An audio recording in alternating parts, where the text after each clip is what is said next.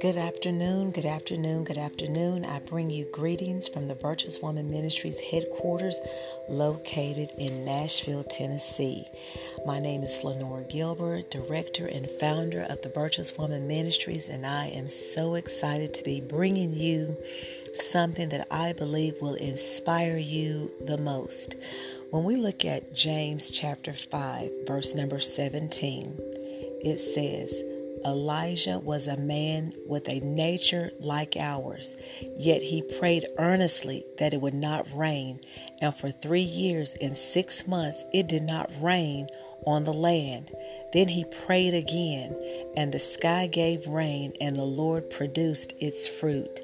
So what I want to talk to you about today is, as a believer, we have the authority, we have the power to legislate in the heavenly realms. As we have just read James chapter 5 verse 17, Elijah was a man in nature, just like we are human beings right now in nature. But we have to have the Spirit of God in us, the Holy Ghost, the faith to believe that when we speak in the atmosphere and it's lined up according to the will of God, we have the power to be able to access it. And as we access it, we can watch it manifest right here, right now on earth. Because everything that happens on earth starts in the spirit realm first. And because we are spirit beings, we don't walk in and operate in the natural realm. We operate in and we legislate from the spiritual realm. And because we operate and legislate from the spiritual realm, and whatever we say out of our mouth, speak out of our mouth, if it's the will of God, it can and shall and will manifest here right now on earth. So as believers, I am encouraging you to speak in the atmosphere. Whatever is attempting to cause you any problems, and we know that sometimes the enemy will send and suggest things, you have the power in your mouth to legislate. Let me say that again. You have the power in your mouth to legislate in the spiritual realm that which is trying to oppose you. You can speak in the atmosphere and command it be dismantled, command it be destroyed. And because it lines up with the will of God to destroy every yoke that would try to come and beset you, every yoke sent by Satan, you can legislate it in the spiritual realm and it has to come down. That is the power and the authority that we have as believers to be able to do that. When I get excited about reading James chapter 5 verse 17, it says Elijah was a man with a nature just like ours. Yet he prayed earnestly that it would not rain. And for 3 years and 6 months, it did not rain on the land. Then he prayed again, and the sky gave rain, and the land produced its fruit. So I am simply saying, when I read this, I get super excited about me being able to do just what Elijah did. We all have a prayer language. We all have a prayer life.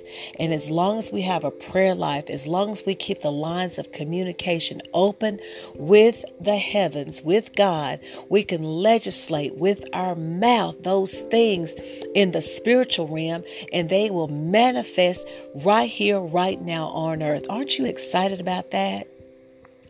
So what am I saying? I'm saying to you, we understand and we know that the Word of God says that He's given us all power over the enemy, and by no means shall anything hurt us. We also know that His Word says these signs and wonders shall follow those who believe, that in Jesus' name we shall lay hands on the sick and they shall recover. The only way that is going to happen, beloved, is if we go into the spiritual realm and we begin to legislate and command healing virtue on that situation or on a person. We have the ability to do that. We also have the ability to command the cohorts and the agents of Satan to release the spirit of infirmity off of someone And we can also demand it be dismantled. And we can also demand and decree that that individual walk in peace. So as believers, we have the power, we have the authority, we have all of heaven behind us, beloved. We just have to know who we are. We just have to know whose we are and believe that beyond a shadow of a doubt, if we are speaking the word of God, we shall have what we say. But we also must remember, according to Acts 5:32, this is what it says. It says that God will give the Holy Ghost to those who obey him. Let me say that again. Acts 5:32. Acts 5:32. I'll read it so that we won't leave anything out. Acts 5:32 says, "We are witnesses of these things, and so is the Holy Ghost, whom God has given to those who obey him." We are witnesses of these things, and so is the Holy Ghost, whom God has given to those who obey him.